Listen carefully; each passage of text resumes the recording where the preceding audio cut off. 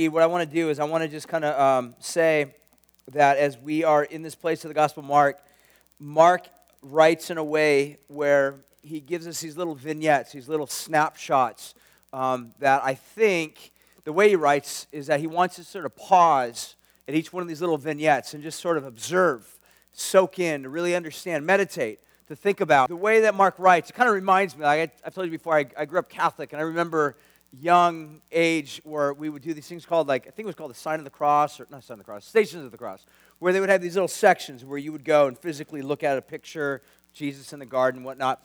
And in some ways, Mark kind of writes like that, where he writes these little vignettes, little snapshots, little scenarios that I think he wants us to really pause and reflect and consider. And that's what we want to do. We want to kind of follow the same pattern that's sort of laid out for us in the text. So what we'll be taking a look at here this morning is we'll look at Jesus as the king, because Mark is sure to cause us to understand from the very beginning, verse 1, chapter 1, that this is the story about Jesus the Christ. And one of the things that have been with us on this journey, that every single time we see the word Christ, it's really the English parallel to what we would describe as a king. So that Jesus is this long-awaited king. And we know that Jesus is actually going to be crucified, which we'll look at here today, as a would-be king, a rival king. Although he's not a rival king to some degree. I mean, he is a rival king, of course, in a lot of ways, to Caesar, but he's not a threat in the way that Caesar would have anticipated Jesus to be a threat. He is a king, but he's a different type of king, and we'll kind of unpack that in a moment. So we'll take a look at Jesus being mocked. We'll take a look at him being shamed, and then ultimately we'll take a look at him being crucified. And next week we'll take a look at Jesus being abandoned by the Father. We'll see Jesus ultimately being buried. On Easter Sunday, we'll see Jesus being resurrected. So again, these are all like little snapshots. I think Mark tells us in this story he wants us to reflect upon. Today we'll just take a look at the top three, which is, again, Jesus being mocked, shamed, and then crucified. So if you guys wouldn't mind following along, I'm going to pick it up at verse 16, chapter 15, and just listen to the story. Just really listen to this, because I think Mark wants us to just pay attention to what's happening here in the story. So I'll do my best to read well, and you guys just listen carefully to what he has to say. And the soldiers led him away inside the palace, that is the governor's headquarters, and they called together the whole battalion, and they clothed him, Jesus, in a purple cloak, and twisting together a crown of thorns, they put it on him. And they began to salute him, "Hail, King of the Jews!" And they were striking his head with a reed and spitting on him and kneeling down in homage to him. And when they had mocked him, they stripped him of the purple cloak, and they put his own clothes on him and led him out to crucify him. And they compelled a passerby, Simon of Cyrene, who was coming in from his country, the father of Alexander and Rufus, to carry his cross, and they brought him to the place called Golgotha, which is translated the place of the skull. And they offered him wine mixed with myrrh, but they did not take it, or he did not take it, but they crucified him and divided his garments among them, casting lots for them to decide which should each take. And it was the third hour, or 9 a.m, when they crucified him, and the inscription of the charge that was laid up against him read, "The King of the Jews." And with him they crucified two robbers, one on the right and one on the left. And those who passed by derided him, wagging their heads and saying to him, "Aha, you who would destroy the temple and rebuild it in 3 days, save yourself and come down from the cross." So also the chief priests with the scribes, they mocked him, one another, saying to one another, "He saved others, but he cannot save himself. Let the Christ, the King of Israel, come down now from the cross, that we may see him and believe." And those who were crucified with him also reviled him. God, we ask you right now that you would reveal yourself to us. God, we could read Scripture. We could memorize passages. But God, in and of ourselves, unless you choose to reveal to us who you are, all we have is just sort of an empty shell of a sketch, a picture that's devoid of color and beauty. So God, we ask you this morning that you would just paint for us a picture, cause us to see the beauty of Jesus. God, that we would be floored and blown away by who he is and what he's done for us, on behalf of us. So we commit this time in your hands. Have your way with our hearts, we pray. And we ask these things in Jesus' name. Amen. So I mentioned there's three things I really want to take a look at. I'm just going to jump right in to looking at it. So the first little vignette, first little snapshot we'll focus on is Jesus, the King, being mocked.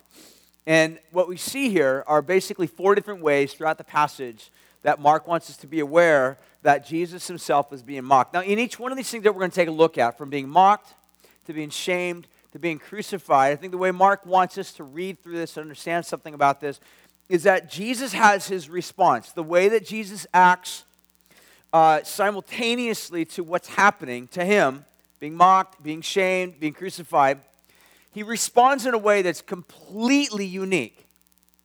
Jesus, remember, is not the first person to ever be crucified. And he's definitely not the first person to ever be mocked and shamed. But Jesus is mocked, shamed, and crucified in a way that's radically unique, radically different than really anybody else. And I think Mark wants us to be amazed by how Jesus is mocked, shamed, and crucified. And we'll get to that in a moment. But I want to begin to take a look at these one by one. So the first thing we'll take a look at, first little vignette, snapshot, is that this king, Jesus, was mocked. And what we're going to see are basically four different ways. The first thing we see is that Jesus is going to be mocked by the Roman soldiers. In verses 17 and 20, take a look at that again. It says, and they, that is the battalion or the soldiers, they clothed him in a purple cloak, and they twisted a crown of thorns together and put it on him. So these soldiers, these Roman soldiers, now remember, these guys were, a lot of ways, the Roman soldiers, they weren't like this, I mean, they were a well-trained elite group of soldiers, but at the same time, a lot of these guys were like street thugs, guys that were unemployable. All right, I mean, these were guys that just couldn't hold down a job as lawyers. So a lot of these guys were illiterate. They couldn't talk. They were brawlers. They were street fighters. These were guys that you wouldn't want to, like, if you had a daughter, you'd be bummed if your daughter's like, I'm dating, a Roman guard. Like, that stinks, sweetheart. Like, that's not what I want you to do. Daddy can't even read. Of course, they're all illiterate. And the point of the matter is, these guys were thugs. And they were just looking for opportunities to attack and hate. And what happened here is sort of this culmination, that Jesus is sort of released into their custody. They know what Jesus is claiming. They know what Jesus is accused of, that he is a king. Now again, you got to put this into perspective. In Rome, throughout Rome, there was only one recognized king. That was Caesar. If there were other kings, they were either sanctioned kings, like Herod, meaning they were basically given the right to rule. However, they weren't ultimate kings. They were kings under the authority of the submission of the ultimate king, which would have been Caesar. And the other type of kings that were in Caesar's kingdom, which were sort of kings that were rogue.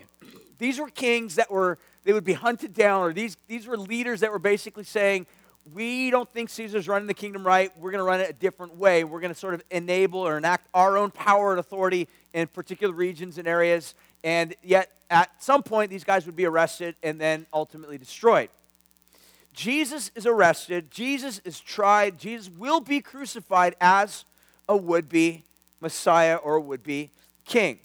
So imagine Jesus in the midst of thugs that are loyal to, to some degree, I mean, they're mercenaries. They are loyal to Caesar, but they're really loyal to just their own power, their own might, maybe even some money.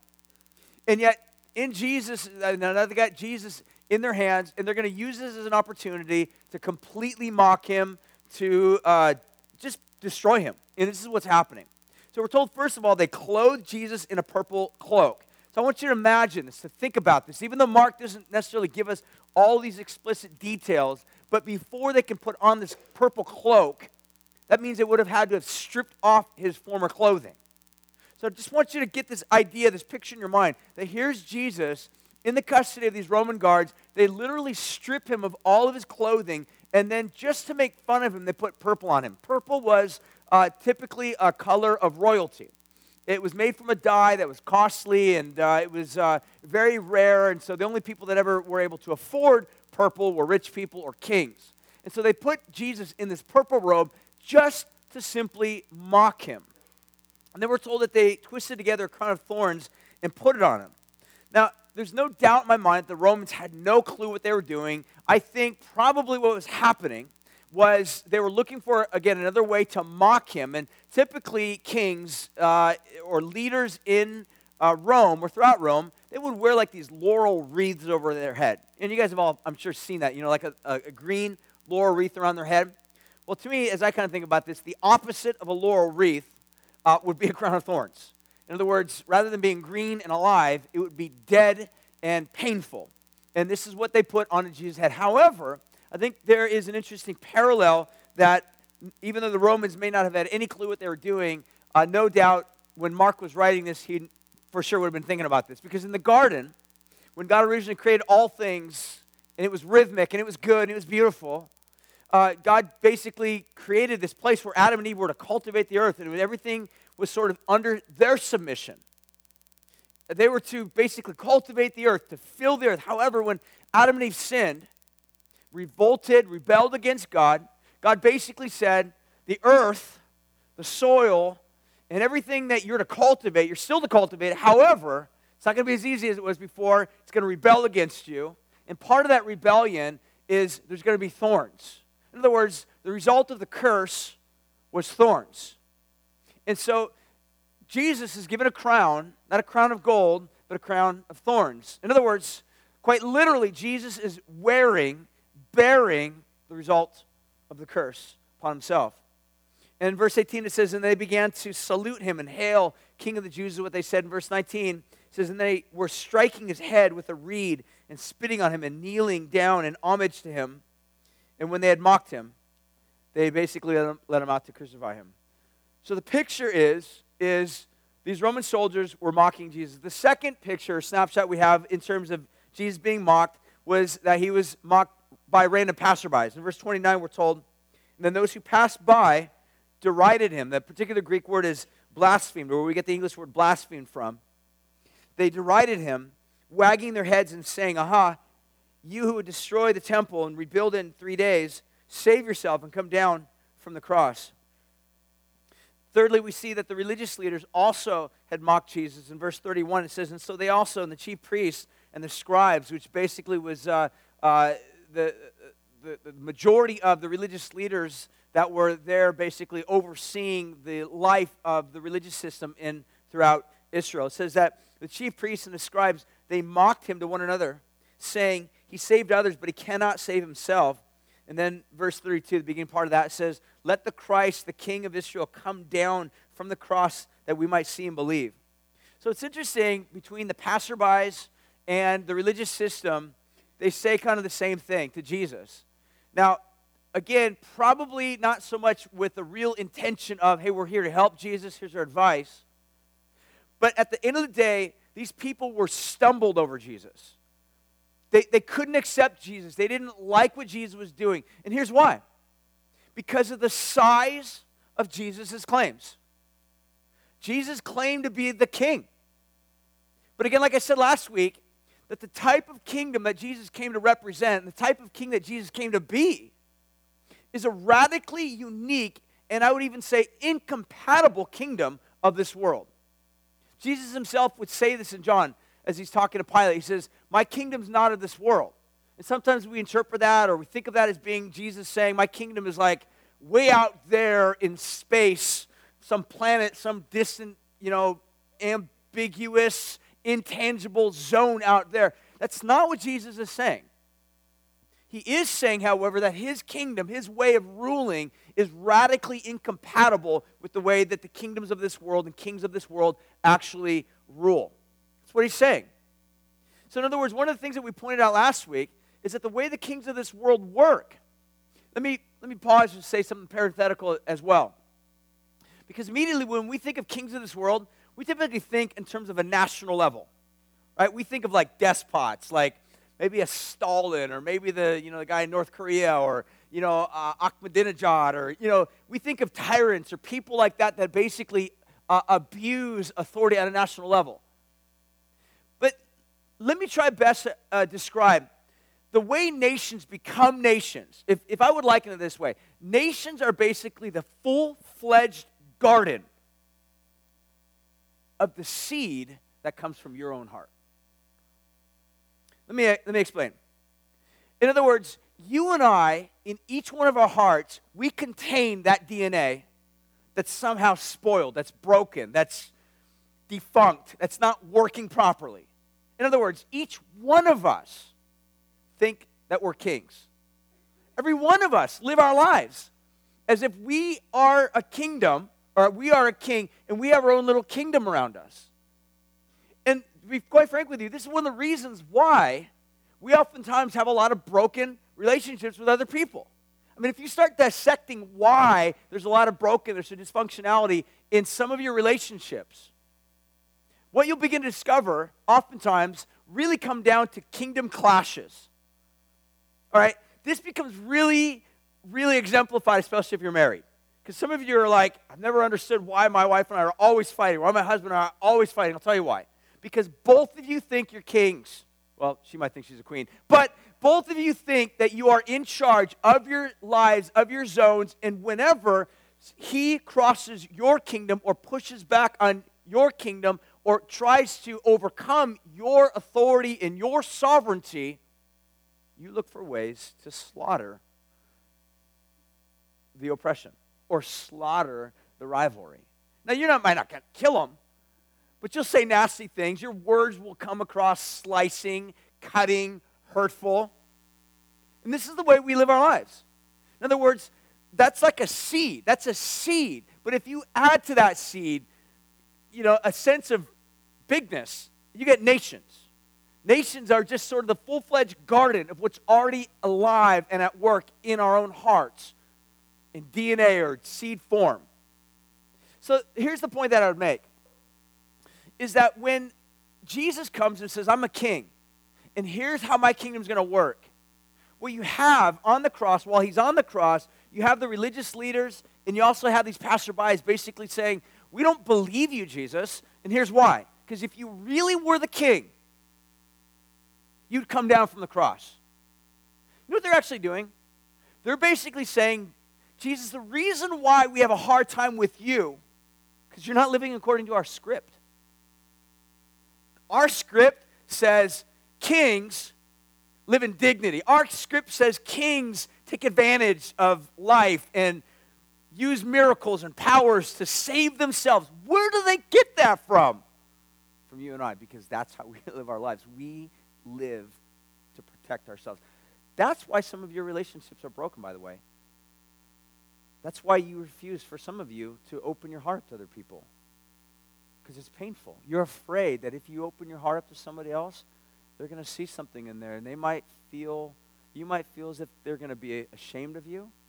But as long as you close yourself off and shut people out and keep your kingdom on lockdown, you'll never go deep. Your relationships will always be shallow. You will always at some point hit that stage of brokenness. And what we see, what happens in our lives is we all have this script by which we want to live our lives according to. We have these ideas in our lives of here's how to live. We protect ourselves. We get down from our crosses. We remove ourselves from moments of pain. We isolate those that are mocking us, those that are shaming us. We take those scenarios and we remove ourselves from those circumstances. What we're doing is we're basically saying we're going to get away from the cross as fast as we can. And so what they're offering to Jesus, they're basically saying our script says kings remove themselves from suffering. So Jesus, get down from the cross and save yourself, and if you do that, we'll believe in you. Now, obviously, debatable, but the point of the matter is, this is the problem with all of us. The size, the enormity, the bigness of Jesus' claims utterly either offend us, because it's totally incompatible with the kingdoms of this world, like I said, which are already in seed form in our hearts, or they set us free. You can't remain neutral with Jesus.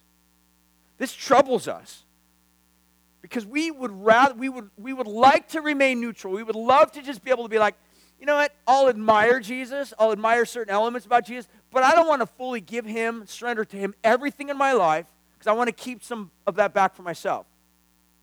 The claims of Christ don't allow that. They disallow a sense of ambiguity in where you stand with him. You either have to crucify him because he's a rival king and he's a threat to everything your life stands for, or you fall on your knees and worship him and you see him as who he is and as he's revealed himself to be. You really don't have neutral ground. There's no neutral territory really at the foot of the cross with Jesus. So we see both the passerbys, we see the religious leaders basically mocking Jesus. And then fourthly, we see these thieves or these revolutionaries. In verse 32, we're told that those who were crucified with him also reviled him. Now, again, some of your translations might say thieves. Some of your translations might say brigands, robbers. Really, these guys, a lot of scholars have kind of discovered that really it's not so much that these were thieves, like, going around stealing bread for their family that's at home and they got caught and now they're getting crucified. In other words, that type of a crime doesn't match, parallel with crucifixion. A lot of scholars actually believe these guys were more like revolutionaries.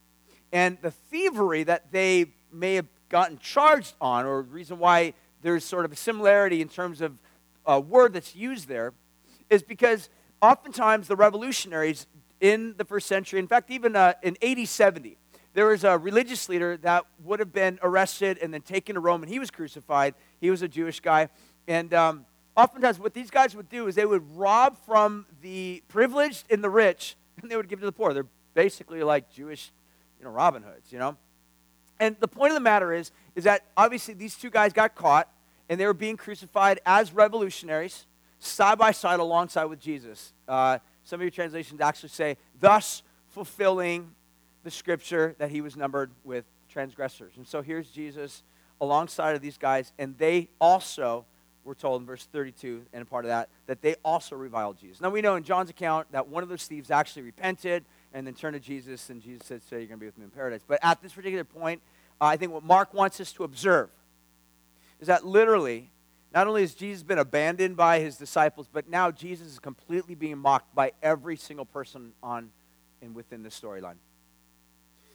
So, the second thing that we begin to see here in the story is not only was Jesus mocked, but we also see Jesus shamed.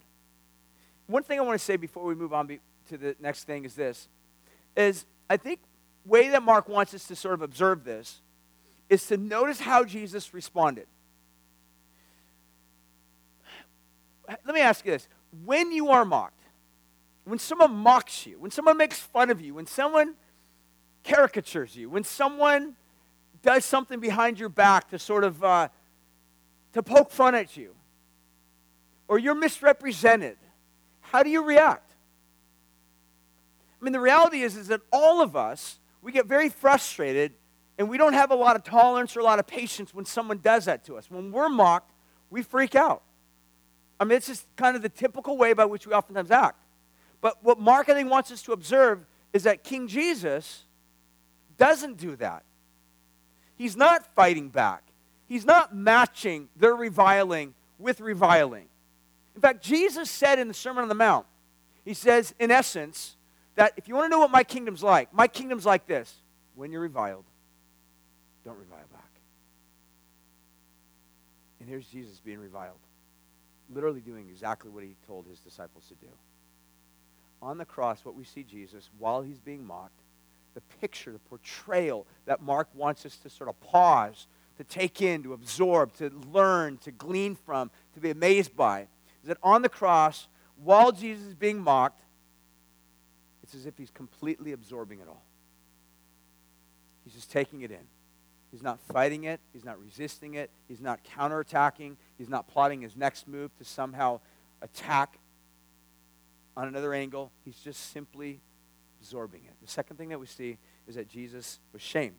In verse 24, we're told that, and they crucified him, and they divided his garments among them, casting for them lots. It says to decide to decide what each should take. In verse 25, and it was the third hour when they crucified him. And so the picture that Mark wants us to kind of pause at next is, here's Jesus, originally being mocked, but now Jesus is being stripped of his clothing, and at the foot of the cross, what you have are these Roman soldiers basically playing a game, and the game that they're playing is to kind of decide who's going to get the clothing of Jesus. I think it's in John's account, it says that they were actually casting lots. That's why I say they're playing a game. They're literally playing a game at the foot of the cross while Jesus is in his deepest, darkest moment of suffering, and what they're doing is beneath the body of Jesus as being crucified, they're trying to determine what to do with his clothes. Now, the image, the picture that I think Mark wants us to really just consider to think about.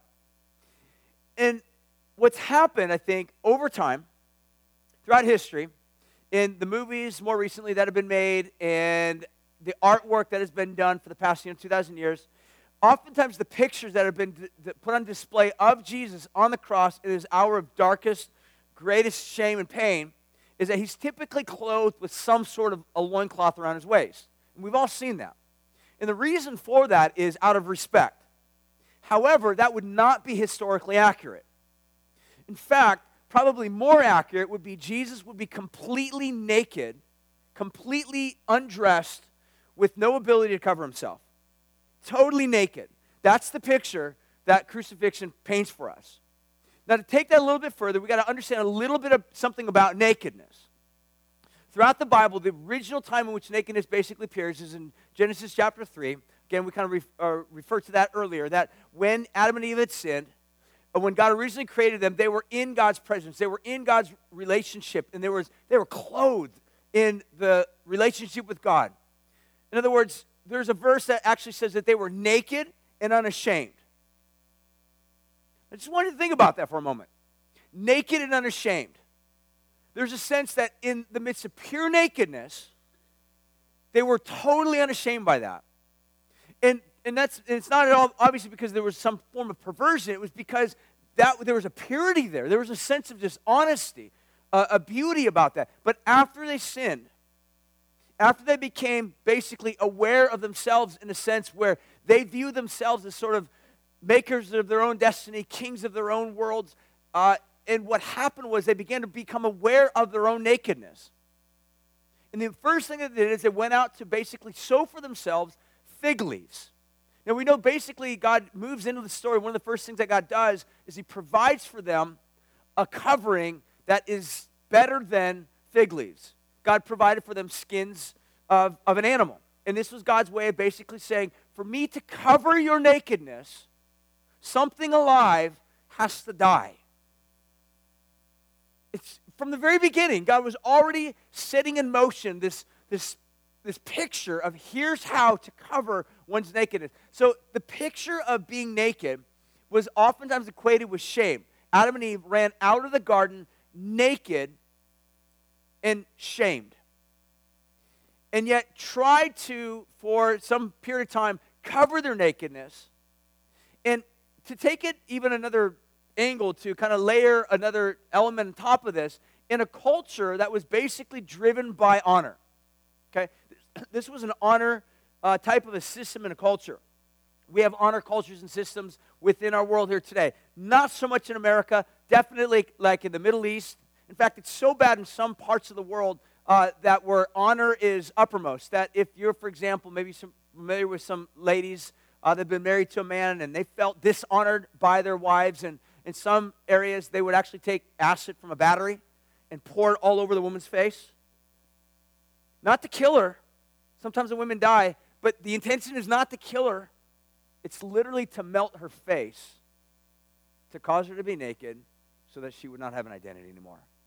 In an honor culture, to have your nakedness revealed is synonymous with identifying your name as being defunct, broken, messed up, dishonored, shamed.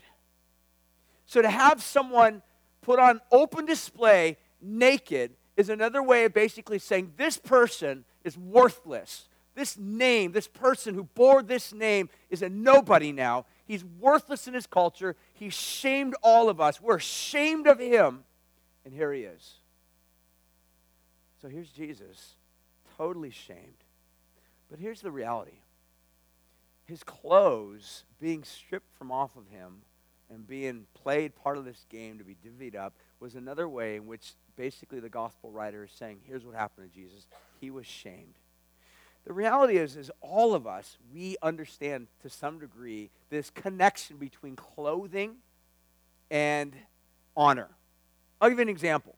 I mean, this is, if you really want sort of a modern type of a connection, all of us, to some degree, maybe you're living in it right now, or maybe at some point you have, or at some point in the future you will, we've all bought into this lie. And the lie basically goes something like this. What you wear defines you. You are the type of clothing you wear.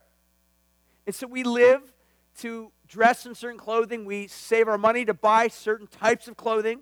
We avoid certain types of stores that sell certain types of clothing because we don't want to be associated with that. All right? I mean, and this to me, it actually, I was trying to think back in my memory bank and see like how long ago this actually began. Because probably when I was 2 years old, I don't think I cared about what I wore, but I can remember probably when I was like in third grade, I cared about what I wore. All right? I can remember back in the day how utterly devastated I was when I came home from school and I'm like, telling my mom, and I'm like, I really want to get a pair of Vans. My mom's like, okay, great, we'll take you out. So I lived down in Huntington Beach. My mom took us to like Huntington Center back in the days, what it was called. And she takes me into like Tom McCann. She's like, we're going to buy you a pair of like knockoff Vans. I'm like, no, not knockoff Vans. I need real Vans. Like, I was devastated. I didn't even want to wear them because I thought this is lame. They didn't even have the same like the imprint on the bottom of the shoes. You know, it was like Vans. I was like devastated. I was trying to hide my feet, and I was like shamed because my clothing didn't match what I viewed as being, stylish. But, in some ways, we carry that on even into adulthood. There's certain people we won't even associate because of the way they dress. I mean, if you're honest with yourself, you'll just admit that. Isn't it true? If there's certain people we see, if you're somewhat of an older generation, and you see somebody like all tatted up, you're like, oh my gosh, they must be like, full meth head. Like, probably not the same meth head, but you're like, they must be like smoking marijuana. I mean, the point of the matter is, you're going to be like, I'm not going to go talk to them because they must be on drugs, And others, you might be young and all tatted up, and you see some guy like wearing, Rain Spooner, Hawaiian shirt, like pants that say Kirkland on the back, like jeans. You're like, I ain't talk to that guy. He reminds me of my grandpa. Like, the bottom line is that we are defined by oftentimes our clothing. We choose friends. We choose associations and relationships based upon what we wear. And Mark wants us to pause and see the King of Kings, the Lord of Lords, who is clothed in light. I don't even know what that means. He robes himself, clothes himself, the Scripture says, in light, unapproachable. I mean, I think it's sort of a way of basically saying, you want to know what type of clothes Jesus wears? They're absolutely beautiful. They will blow your mind. He's stripped of them all and naked. It's Mark's way of saying Jesus not only just lost his clothes, but his dignity, and his honor, and his name. And all who saw him were ashamed of him. This is the strange juxtaposition that's happening here in the passage of the King of Glory. He robes himself of his glory and becomes naked, shamed. Now again, I think Mark intends for us to ask ourselves, like, what would you do when you are shamed? When someone shames you, when someone says something to you, when someone does something to you that's just shame to you. You feel as if your name was dragged through the mud, or you were dishonored, or someone said something to you or spoke to you in a tone of voice that kind of humiliated you in front of people. Look, this is where our kingdom anger comes in. I mean, I know what happens to me. I know what happens in my heart, and sometimes it comes out of my heart through my mouth and through my actions, and it's not pretty. It's absolutely repulsive. It's ugly. It hurts my wife. It hurts my kids. It hurts people that I know. It's not pretty. It's destructive. And I do the same thing. But here's Jesus shamed, stripped of his glory, derobed, publicly dishonored. And if anything, we're told Jesus is praying. One of his prayers was, Father, forgive them. They don't know what they're doing. This is part of the storyline that Mark wants us to pause and just soak it in. He's absorbing it. He's taking it in. He's not resisting it. He's not fighting it. He's not pushing back. Let's go on and keep moving on to the last thing. Is that we see the third thing is that this king was crucified. Verse 20, we're told, and they led him off to crucify him. While Jesus is on the path to being crucified, we're told in verse 21 that they had compelled this passerby, his name's Simon of Cyrene. Oftentimes the way that the victim would carry the cross, sometimes we have this picture of them carrying this entire cross, cross beam and vertical and horizontal beam, carrying it through the streets. And most historians actually believe that that's not necessarily how it happened. I mean, in some cases, maybe that's how it happened. But most cases, they would carry sort of the large horizontal beam, and the large vertical beam would have already been there at the site where they would be executed. And so whatever the case is, Jesus, what we see here, couldn't even carry his cross. He was weak. We see this picture of the King of Glory, literally so weak and so distraught that he falls, and they basically summon another guy to carry it. And we're told in a storyline, it's just some guy named Simon of Cyrene, says that he is the father of Alexander and Rufus to carry the cross. Now, just a real quick parenthetical statement. This is kind of one of the ways, in fact, I'll just say that why we can believe the Scripture. I'll tell you why. If you're writing a story, kind of making up sort of a new religion, let's just say, and you're like, I'm going to call this new religion Christianity. You're going to be a story about this guy named Jesus and died on a cross for our sins and all these other things. You'll have a point that you're trying to make. But if you're just making this whole thing up, if it's a myth, if it's a story, you're not going to give a lot of just like insignificant details. And I'll tell you what, Simon of Cyrene is a totally insignificant detail. It does not play in the story. In other words, it's total subplot.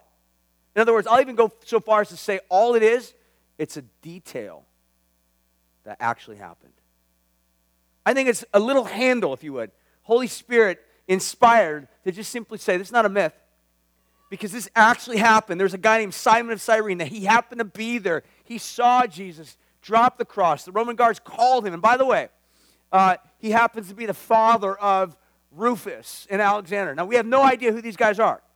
However, there is a guy named by the name of Rufus that actually comes up in the book of Romans. And so some scholars have suggested that this guy, so just so you know, when they would take these scriptures like this, like for example the Gospel of Mark, they would send them to the churches in these little scrolls, and they would read them. In large gatherings, small gatherings, they would sit around, and they would read these scriptures. And so imagine reading this in the little setting, in the Bible study, in the church, wherever it is, whatever it looked like, where Rufus and Alexander happen to be. And as they're reading this, they're like, and this guy, Simon, carried the cross. He's the father of Rufus. And everybody looks at Rufus and they're like, that was your dad? Your dad carried the cross? Yeah, that was my dad. Let me tell you about that. In other words, it's just a detail that actually happened. Verifying it, in other words, that this is not just a made-up story. You can actually believe the historicity of this and trust in it. But ultimately what happens is we see in verses 22 to 25 and 27, it says that it was 9 a.m. when they crucified him. Verse 27 says, and when they had crucified him, they crucified him between two robbers, one on the right and one on the left. So here's the picture of Jesus crucified. Now, the reality of crucifixion is that crucifixion is not and was not simply designed as a means of just simply executing victims or prisoners. The whole point of crucifixion from the very beginning was designed to maximize the life of that individual. In other words, it was intended to keep the person alive for as long as they could, for them to absorb and drink in the torture and the pain for as long as they could. And oftentimes what would typically happen is that they would leave the bodies on the crosses overnight. And sometimes we have these pictures of the crosses being really high up. Most of the times they actually believe that the crosses were probably, just eye level. And within range, that oftentimes animals would come, coyotes and other types of animals would come in, scavenger dogs would come in and actually start eating the bodies alive while they're hanging on the cross in the middle of the night after all the passersby would have already gone home. But with Jesus, it's a unique case because it's on the eve of Passover that they didn't allow that to happen. The Jews did not want bodies on the cross outside of their city during the time of Passover. So we're told that Jesus, we'll look at this more next week, he died. But there, the whole point of crucifixion was meant to shame, to utterly strip of all dignity the name and the power and the strength of the individual that has violated Rome. So here's Jesus literally on the cross, totally weakened, totally devoid of any strength, totally shamed, totally mocked, completely naked, with no ability to even cover himself. It was totally common for people to walk by, to throw rocks at him, to make fun at their body parts, to laugh at them, to spit on them. And it was very common. We know this because of early church historians, early historians, I should say, in that period had written about enough crucifixions because it was a very common practice throughout Rome. And that oftentimes it's very common when someone was being crucified, their way of retaliation, because their hands are attached to a cross and because their feet are not able to be moved around and because they're utterly naked, and people are coming by spitting on them, throwing on them, they had no other way to basically retaliate except to say bad names back at the people, sometimes to spit on them, oftentimes to even urinate on them. It's very common. But here's Jesus doing none of that. If you or I, again, were mocked, shamed, defamed, or in some way, shape, or form, tortured in such a way that we still had some ounce a way of retaliation, what would we do? The answer, obviously, for all of us is that we would retaliate. But this is the picture that we don't see with Jesus. Jesus is not doing any of this. He's not fighting back. He's not resistant. He's not reviling those who reviled him. He's not spitting. He's not shouting curses. He's not even saying, you guys have something coming because God's going to judge you on Judgment Day. I mean, it's amazing to me how oftentimes Christians can call down curses from heaven, from God, to their enemies for far lesser things, but not Jesus. Again, the picture of Jesus is one of which he's totally absorbing every last bit of it. And we're not going to get into it today, but the reality is the real suffering has not even begun for Jesus yet. Because next week we'll see Jesus abandoned by the Father. But all of this up until this point, what we see is Jesus literally just absorbing it all. And the question that we really have to ask is why? What does all this mean? Because if we're really honest with ourselves, every single one of us, if you or I were to be in that place of being mocked or shamed or in a place where it was uncomfortable or painful, you know, we get a little bit kind of wiggly. I see this sometimes even when talking with people. There's a lot of times I can sit down and talk with people about life, and I start asking questions about their life, and they get a little bit like closed and protected and like, I don't really want to go there. You know, they're not necessarily going to say that, but sometimes the agitation, because sometimes they've come from a past where it's a lot of pain, a lot of hardship, a lot of challenges, a lot of difficulties, and understandably so. But with Jesus, what we have of him is a picture totally open, totally absorbing every last ounce of shame, defilement, brokenness, pain, crucifixion to its full. Why?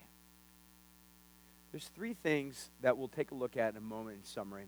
But when John the Baptist, who was Jesus' cousin, came on the scene, he was sort of a precursor to Jesus' ministry. When Jesus came out and sort of began his public ministry, John kind of had these prophetic words. And when Jesus was coming, he saw Jesus and he says, "Behold the Lamb of God who takes away the sins of the world."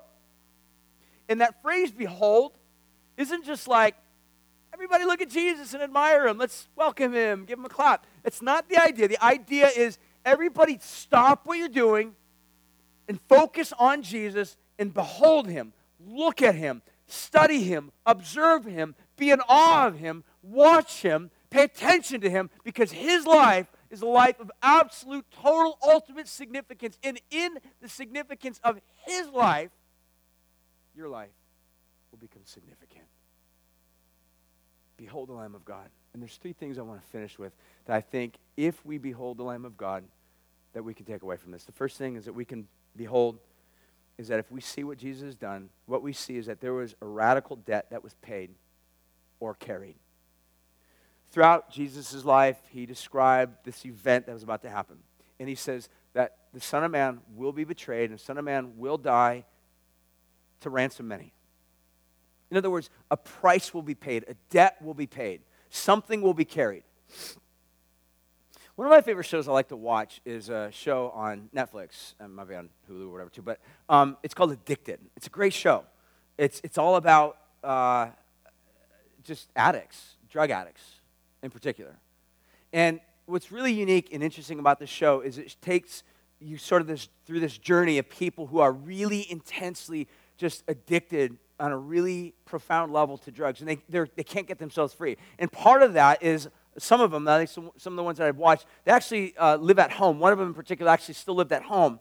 And the relationship with his mom was just as dysfunctional. Like his mom was not stepping in, not doing anything. And at some point throughout the program, there comes into the whole entire show an interventionist. And this interventionist comes in and basically says, all right, I'm here. I really care about you. And I'm not just caring about you in words, but I care about you in deed. Here's what we're going to do. I'm going to take you, and we're going to go away. We're going to go into this home. And it's going to be tough. It's going to be hard. You're going to feel like you want to leave and want to run. But I'm here for you the entire step of the way. And what's interesting in the shows that I've watched is that oftentimes this interventionist gets this really bad brunt of everybody. I mean, sometimes the family members turn against the interventionist, start cussing them out. Sometimes the person, the guy that's the drug addict, will actually look at them and start yelling at them, and sometimes even become physically violent with them. So here's what's happening. This interventionist is determined to help this person. In order for them to help them, there's a price that they've got to pay. In other words, they're going to carry some of the garbage, some of the pain, some of the hurt, some of the shame, some of the brokenness that this person that they're helping is going to carry. Let me give you another analogy. It's like if you saw somebody that was filthy, filthy, dirty, like physically filthy, dirty, mud caked all over their body, and you're like, I want to help them get clean. I will help them get clean. I will wash them. And if you went to that person in trying to help them get clean, what will happen is some of that filth and dirt and grime will get on you. In other words, you will carry some of that grime. For you to help that person who's dirty and filthy become clean, you will at some point in that become filthy and dirty. So part of the whole process for that person to become clean, you will then in turn make yourself become filthy and dirty in order to get them clean. But on a cosmic scale, this is exactly what Jesus does. For him to take people like you and I that are broken, that are literally shamed, in the midst of shame. We live our lives oftentimes shamefully. We do things. We try to mark out for ourselves an identity by the clothes we wear, by the jobs we have, by the friends we hang out with, by the type of cars we drive, by what type of job we have. If you're in ministry, it's horrible. It's oftentimes how big your church is, how many people are listening to you, how many people follow you. It's horrible. We try to figure out all sorts of ways by which we can mark out our identity. All we're simply doing is we're trying to find new fig leaves to cover our nakedness and our shame. But if we are to become new people, not marked by shame, not marked by our own brokenness, then somebody needs to come in and intervene. Somebody needs to come in and get dirty alongside of us and bear our shame, bear our sin, bear our guilt, bear our anonymity. Become vulnerable like you and I are vulnerable. And this is the picture we see with Jesus, that he bore our shame. He bore our sin. He was soiled so that you and I who are soiled can be clean. This is the picture of what we see with Jesus. This is what's absolutely beautiful about him. So what we see, first of all, that we can learn from beholding the Lamb of God is that we can see that this Jesus paid a price, paid a debt, carried the bill on a cosmic level. Because it wasn't just simply broken relationships on a horizontal level. It's that we have ultimately broken relationships with God. Like I said earlier, we all see ourselves as little individual kings, have our own little individual kingdoms. And when some big God way out there comes in and begins to say, no, here's how the king lives, we revolt against that. We say, no, if you're really the king, here's how kings really live. And Jesus says, you don't understand my kingdom. You need to be saved. You need to be set free. You need to be cleansed. And to do that, you need someone to carry your sin, carry your shame, carry your guilt. And that's what we see, the first thing. The second thing that we see in beholding the Lamb is that suffering has a way of being redeemed. In this world, all of us are going to suffer. But the reality is most of us don't know what to do with our suffering. I mean, Buddhism, I find Buddhism actually fascinating, to be honest with you. I've studied a lot. I've been fascinated by it. And Buddhism actually is built on a response to suffering. But still really never gets to the deepest answer of it. But what Christianity does is it says, yes, there is suffering. But suffering is not ultimate. God is ultimate. And God is able to take the most grimmest form of suffering and turn it into something that's most beautiful to help and benefit and bless other people's lives. And on the cross, what we see is Jesus in the most horrific scenario, crushed and bruised, suffering in your place for you, bearing your sin upon himself to set you free. We have a place now in Christianity to know what to do with suffering. Suffering can be redeemed. The final thing that we see, if we behold the Lamb of God, is that love ultimately was put on open display. Look, at the end of the day, we all know this instinctively. Just simply saying I love you is worthless.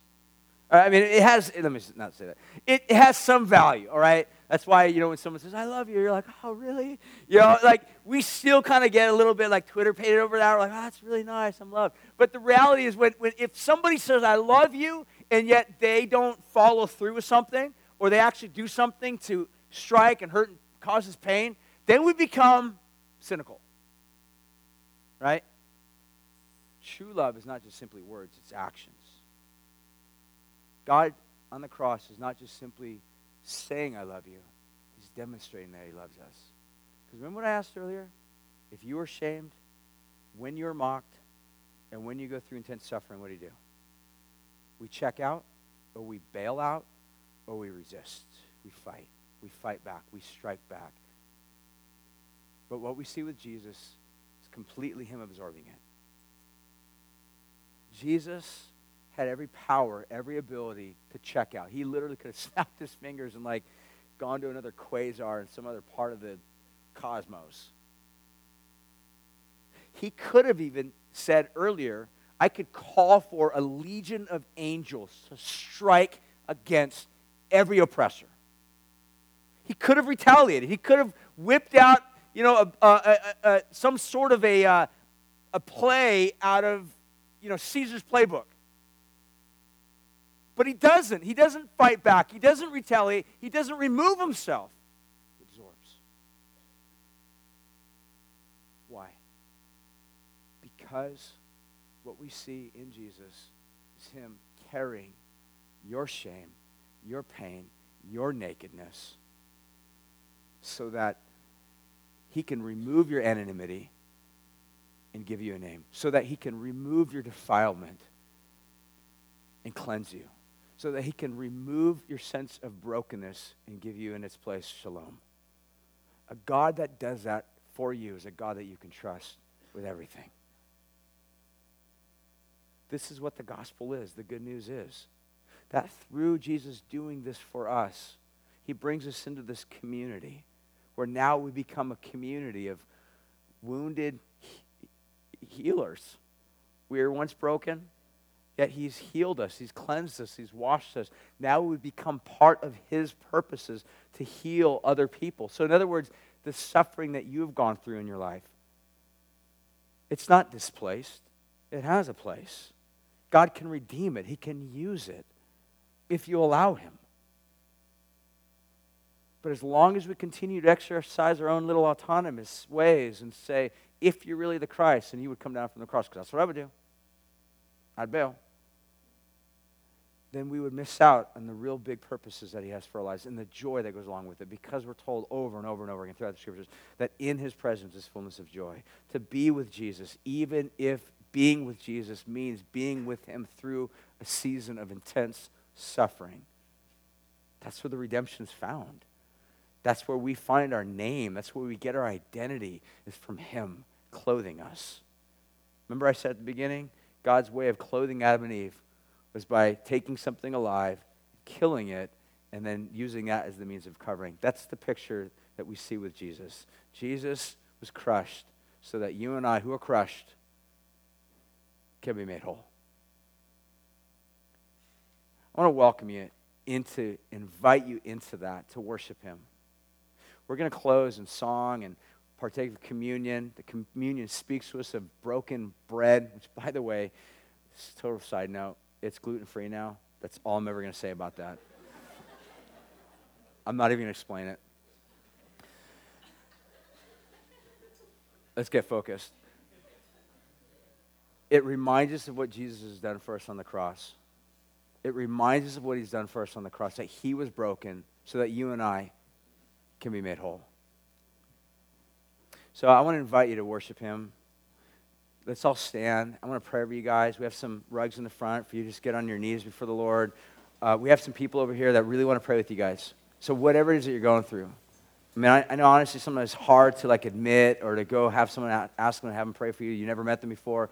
But again, this is part of that sense of trust. Even though maybe somebody's been hurt or wounded, learning to trust again. Because trust is really the basis of what Christianity is all about. It begins by trusting a God who truly loves you, who's demonstrated his love, not just by word, but by action. So I want to pray. We have communion in the back, prayer over there, some rugs in the front. Let's sing. Let's give him thanks. God, I just thank you for your great love that you've demonstrated to us. That we have a God that doesn't just condemn us, even though we have, in a lot of ways, just condemned you. Banished you. Go have someone ask them to have them pray for you. You never met them before. But again, this is part of that sense of trust. Even though maybe somebody's been hurt or wounded, learning to trust again. Because trust is really the basis of what Christianity is all about. It begins by trusting a God who truly loves you, who's demonstrated his love, not just by word, but by action. So I want to pray. We have communion. Go have someone ask them to have them pray for you. You never met them before. But again, this is part of that sense of trust. Even though maybe somebody's been hurt or wounded, learning to trust again. Because trust is really the basis of what Christianity is all about. It begins by trusting a God who truly loves you, who's demonstrated his love, not just by word, but by action. So I want to pray. We have communion. Go have someone ask them to have them pray for you. You never met them before. But again, this is part of that sense of trust. Even though maybe somebody's been hurt or wounded, learning to trust again. Because trust is really the basis of what Christianity is all about. It begins by trusting a God who truly loves you, who's demonstrated his love, not just by word, but by action. So I want to pray. We have communion.